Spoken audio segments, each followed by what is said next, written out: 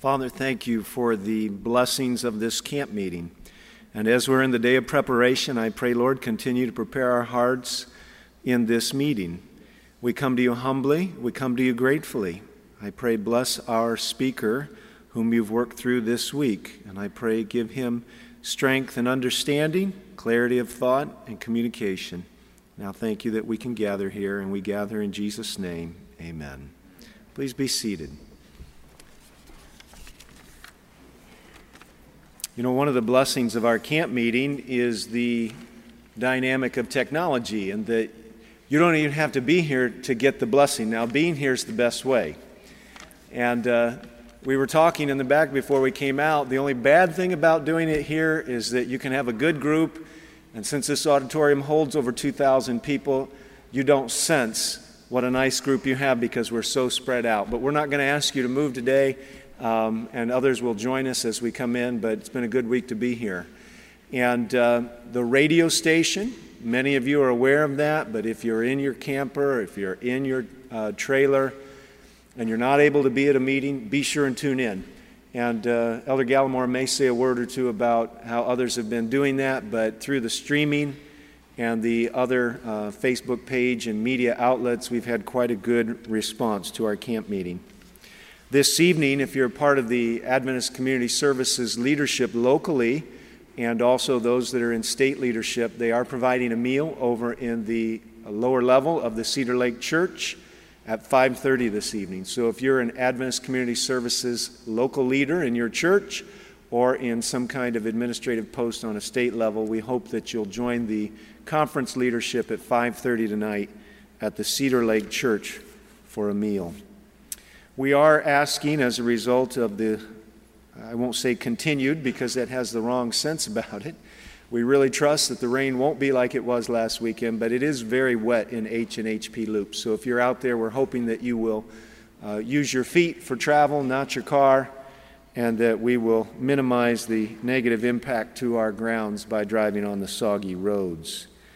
So we hope that as we come to the afternoon that we can, as a statewide congregation, put our lives in order, prepare for the Sabbath, prepare our hearts, prepare our places, talk to our children, and come to this evening ready to receive a rich blessing. It's been a blessing to be together this week, and I know Elder Gallimore, our conference president, would like to say a word here before Dr. Wahlen takes up his last presentation. Thank you, Pastor Kelly, and I am happy to see each of you here. I can tell you that the issues that Elder Wahlen, Dr. Wahlen, has been dealing with are issues that are facing not only the Seventh-day Adventist Church, but the whole Christian world at large. Your methods of Bible study, the Bible is always over the Bible. It's always. You look down through history, every time it's over the Bible. So your methods of Bible study become very, very important to understand those. And I was just mentioning them backstage that a few days ago, we had already had 88,000 people interact on Facebook significantly with our camp meeting. We had already had 25,000 people view a seminar or a sermon from here. So, and it's from a lot of places in the world. It's not just Michigan that's happening. So a lot of people are watching what's happening here and listening, and we praise the Lord for that. Dr. Wahlen's one of my favorite people to sit at his feet. I like to listen to him. He thinks things through. He's very quietly thoughtful,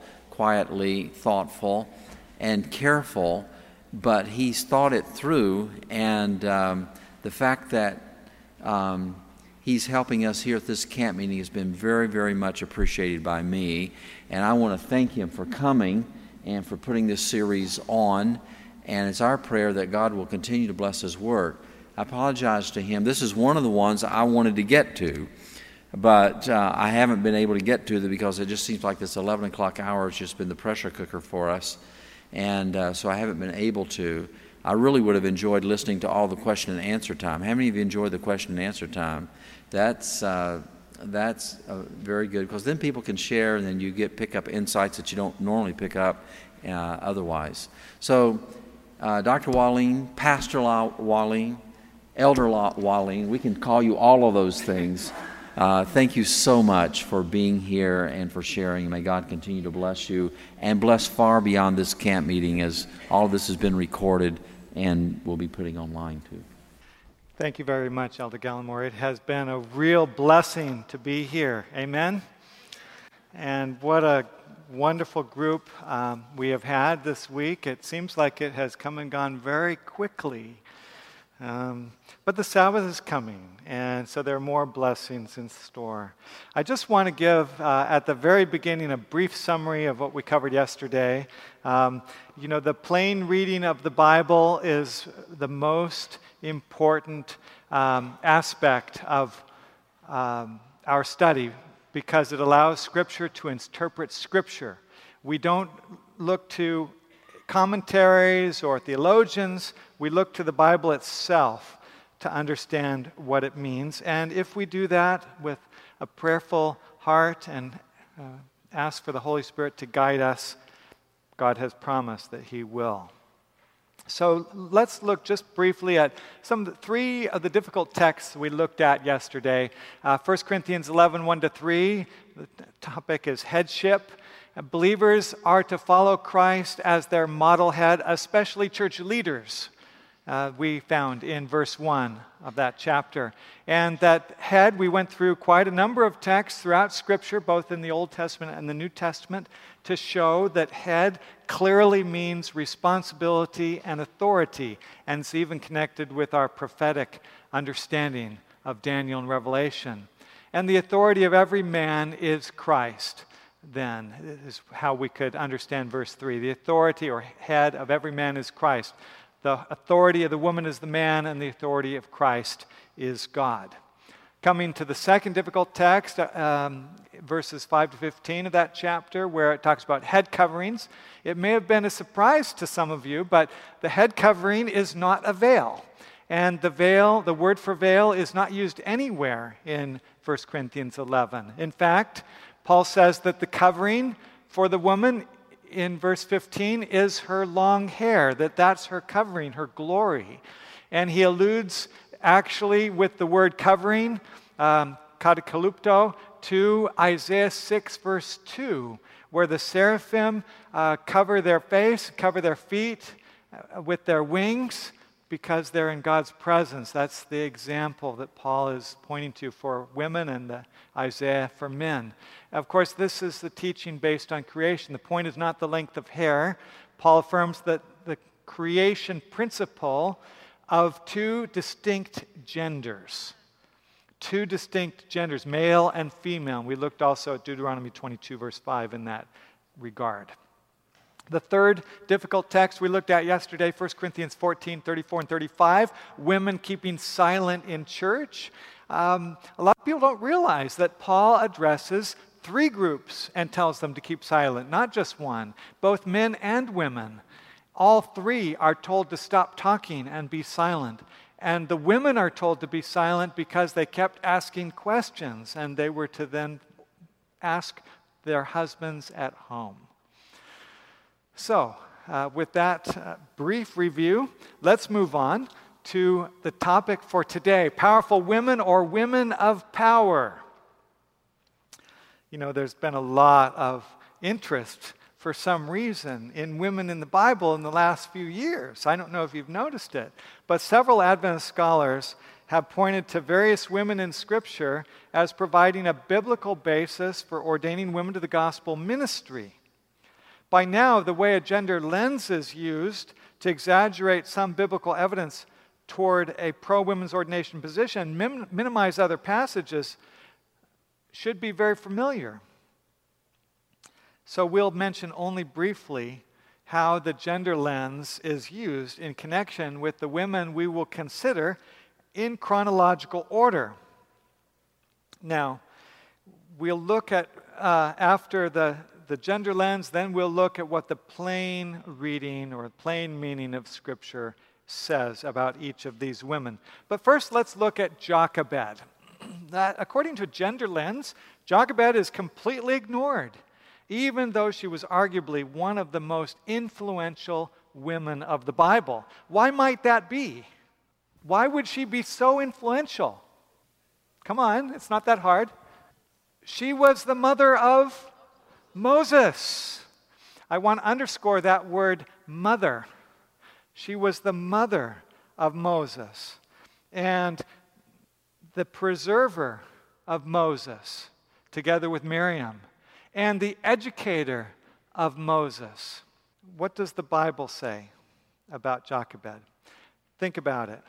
It's no doubt that she is referred to in Scripture because of being the mother of Moses.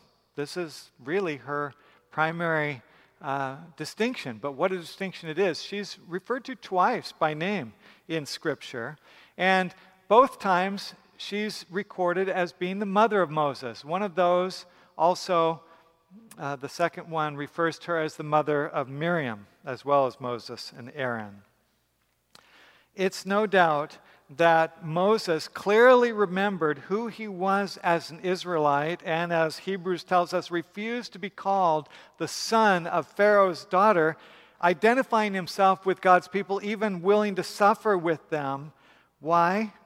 Because of the education he received through Jochebed. He decided to place his future in God's hands.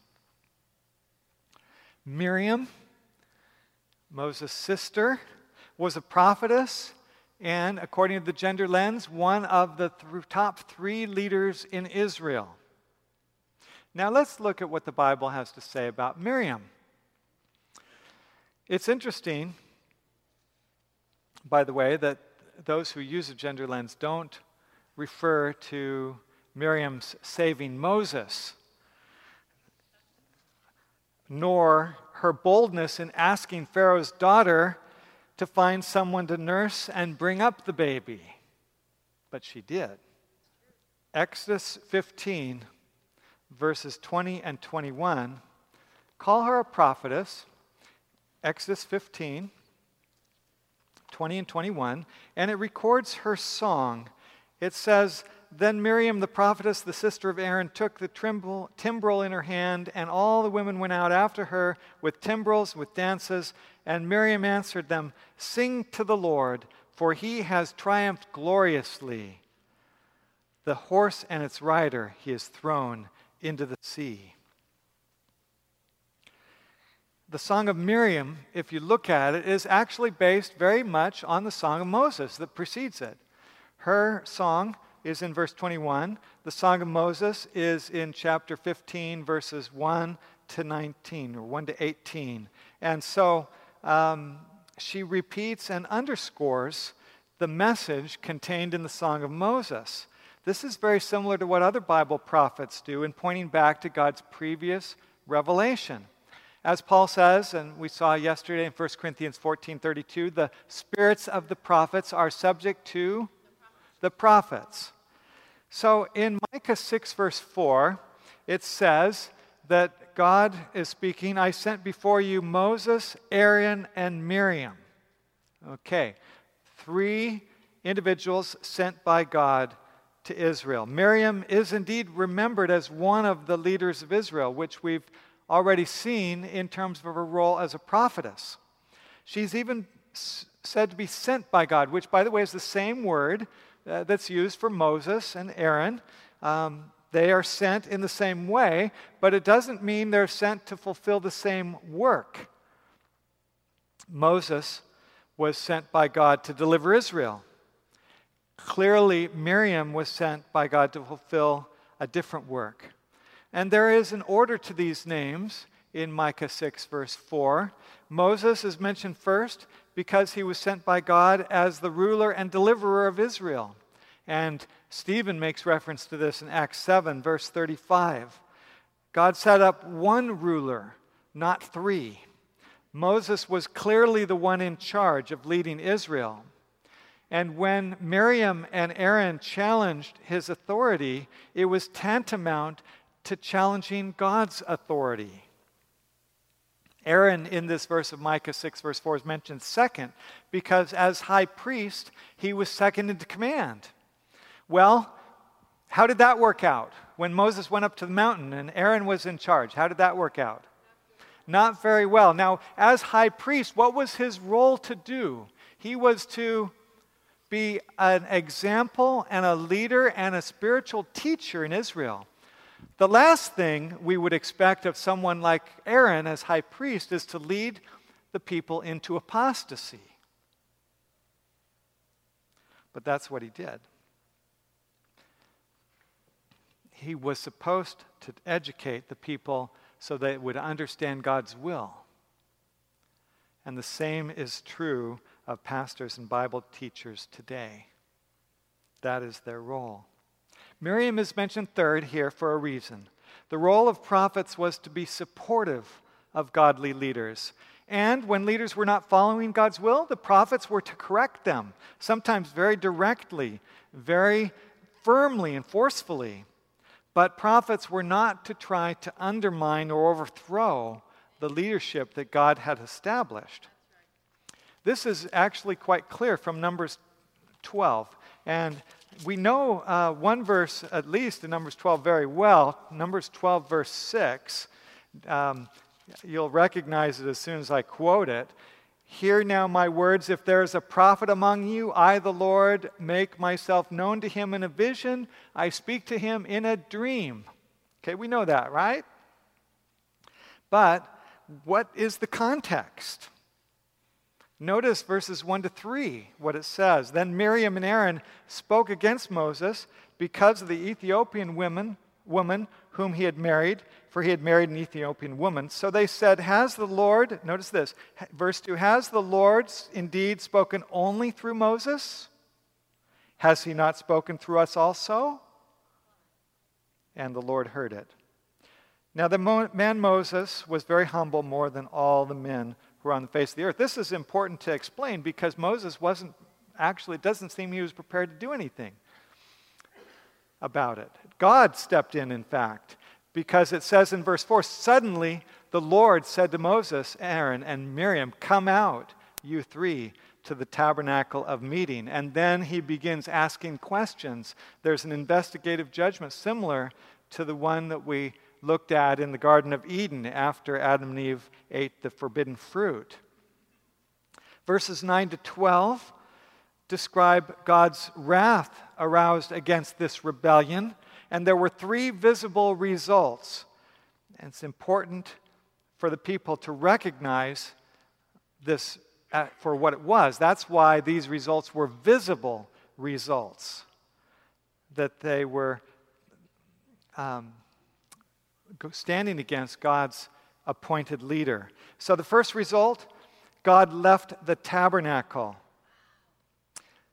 That shows to all Israel that God was displeased with Aaron the high priest. His presence departed, completely left. And it points out that Aaron was wrong. Secondly, Miriam, what happened to her? She became leprous. Again, another visible sign of God's displeasure. As with Aaron, the punishment was visible so all Israel would know that Miriam was wrong and Moses was right, that Moses was God's appointed leader. But Miriam was not immediately restored. It was important that the consequences would be more than simply a slap on the hand. They had to be real consequences, severe enough to serve as a lasting lesson for Israel. Something they would never forget, something they would look back on and recognize that God and his leadership should not be challenged or questioned. The last time Miriam is mentioned in the Bible is in Deuteronomy 24, verse 9. It says simply, remember what the Lord your God did to Miriam on the way when you came out of Egypt. Remember. And at this stage of Israel's history, they are on the borders of the promised land. God is preparing this new generation to enter under Joshua and Caleb's inspired spiritual leadership and example. Remember what the Lord your God did on the way when you came out of Egypt. It kind of reminds me of what Jesus said. Speaking of the future and looking forward to the second coming of Jesus, remember Lot's wife. Remember Lot's wife. Miriam is never mentioned again. The fact is, she died in Kadesh and was buried there, according to Numbers 20, verse 1. Neither she nor Aaron, not even Moses, would enter Canaan. Verse 15, it says that in Numbers 12, Miriam was shut out of the camp 7 days, and the people did not journey till Miriam was brought in again. So Israel's journey to Canaan was delayed. Deuteronomy 2, verses 1 and 2 says, God says, you have compassed this mountain long enough. And of course, they had wandered in the wilderness for 40 years. It's maybe important for us to ask ourselves the question, how long? How much longer will we compass this mountain and not move on? Well, let's move on to Deborah. The gender lens, according to that, those who use a gender lens in reading about her life, she had a combination of leadership roles that no man in Scripture does. As a prophetess, she was a religious leader. As a judge, she was a civil leader. And in leading the armies of Israel to battle, we could even call her a general. So, what does the Bible say about Deborah? Let's look at Judges chapter 4. Judges chapter 4. Deborah is described in verses 4 and 5 in 3 ways. Now, Deborah, a prophetess, number 1. The wife of Lapidoth, number 2, was judging Israel, number 3. But the text at the same time indicates in several ways that her role in judging Israel was highly unusual and, in fact, exceptional. An exceptional situation. She is never called a judge.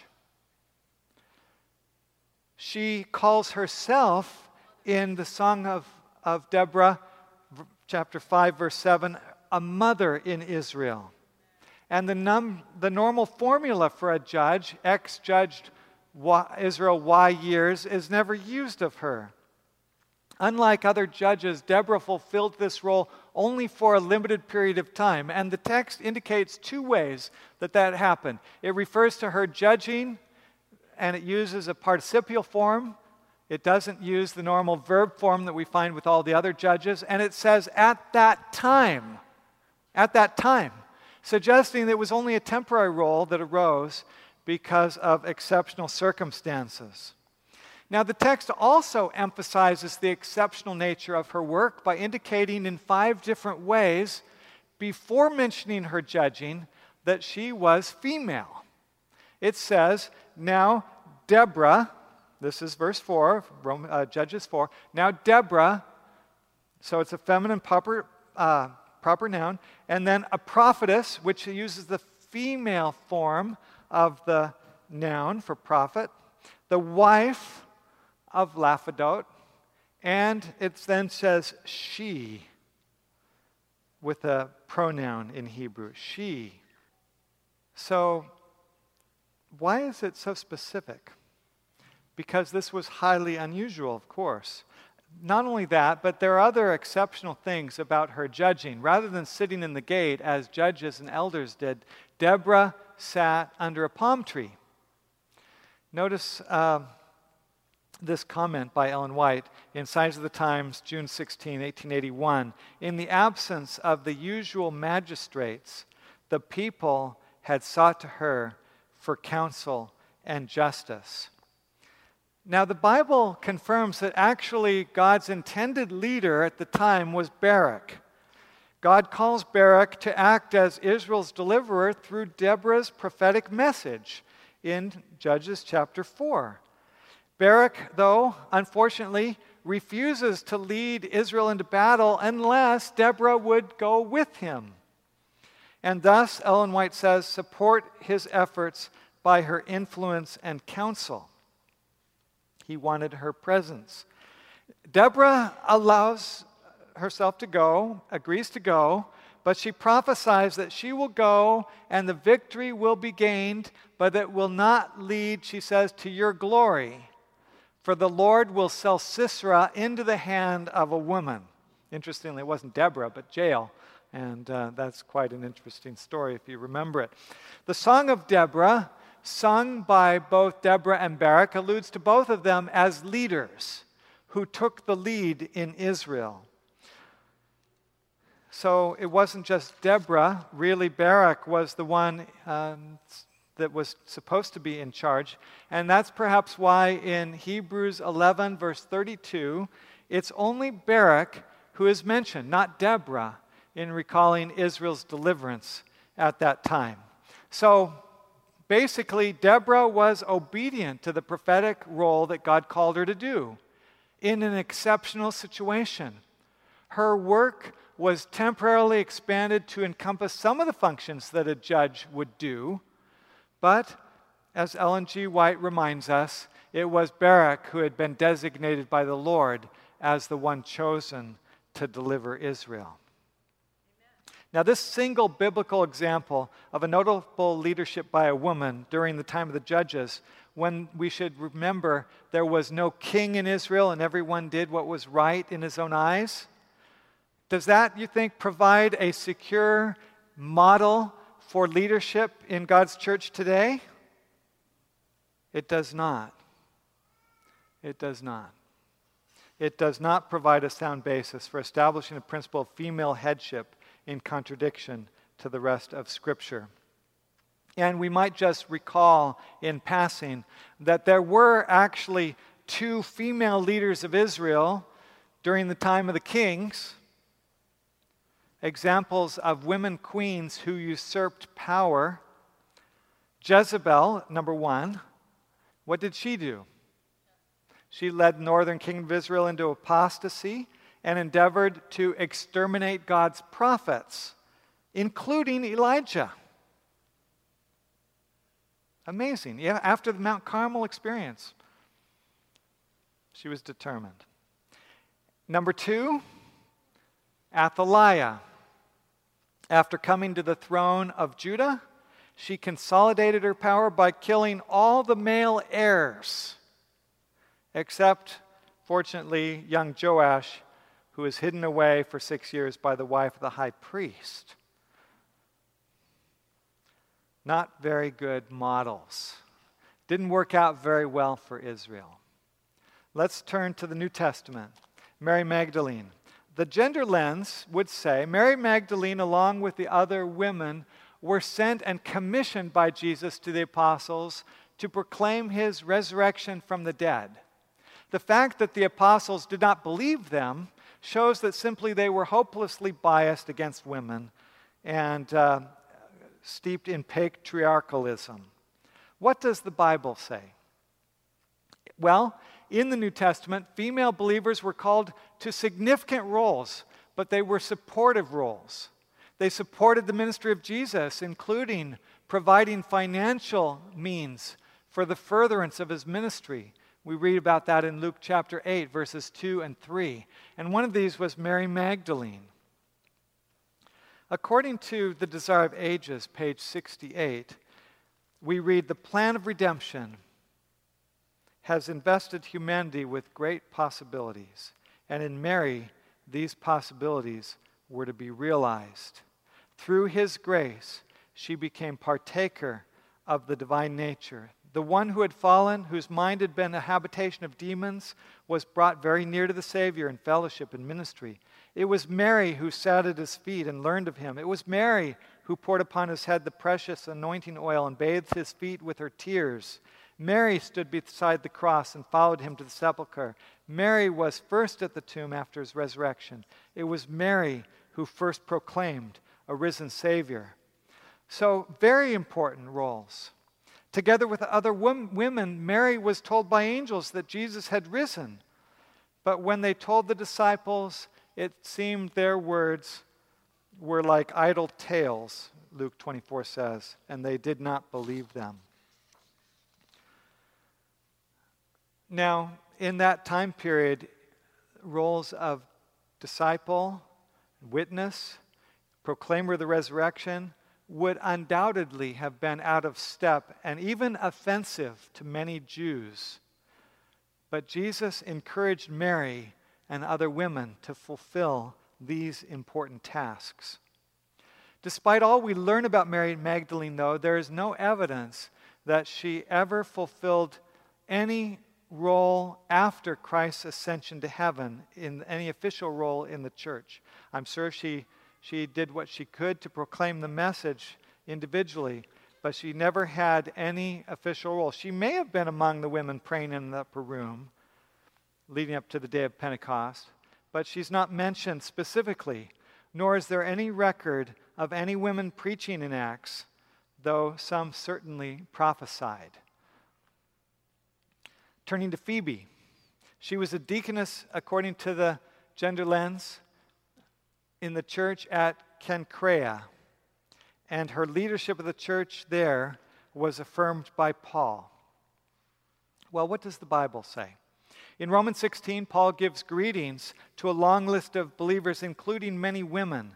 One of these is Phoebe, and she's called a diakoness of the church at Cenchrea. You may remember that word in Greek means deacon or deaconess sometimes. And so two versions actually translated that way as deaconess, Phillips and RSV, and 3 as deacon. Two versions even go so far as to translate it leader or minister. But these are 2 of the 4 versions that translate 1 Timothy 3 verse 2 in a gender-neutral way, so as not to exclude women from the position of overseer or elder. So it's clearly biased translation. But 13 English versions at least, there are probably more, but I stopped counting, translate the word here as servant. And of course, some of those, New American Standard Bible, the New English Translation, NIV, the older version, New King James Version, the World English Bible, very, very important translations.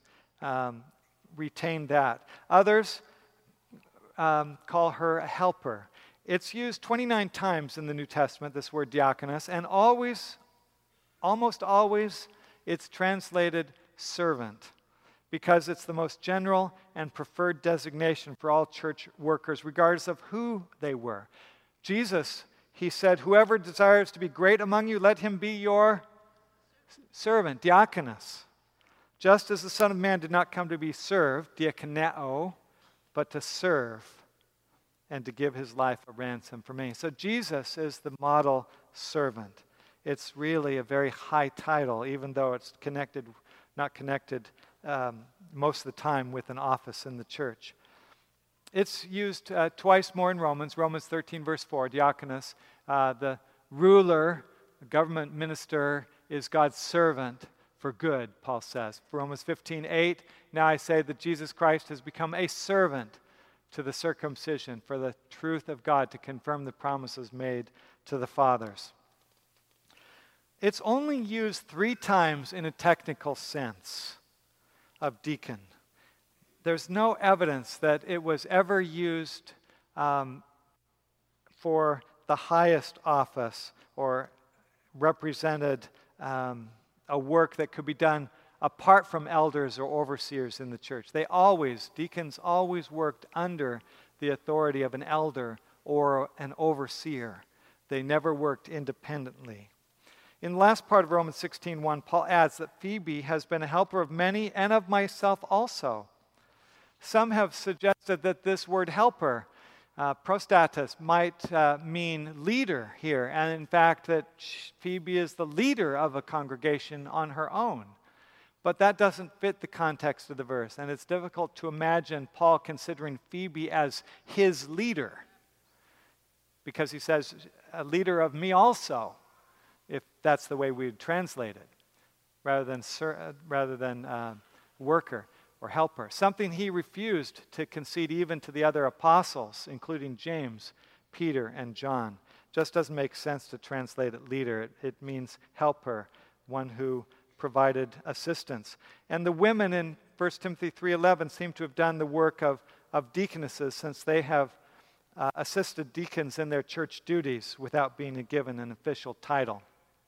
So turning to, that's kind of review of 1 Timothy 3. Turning to Junia now. The gender lens, you might recall, if some of you, this recent issue of Ministry Magazine.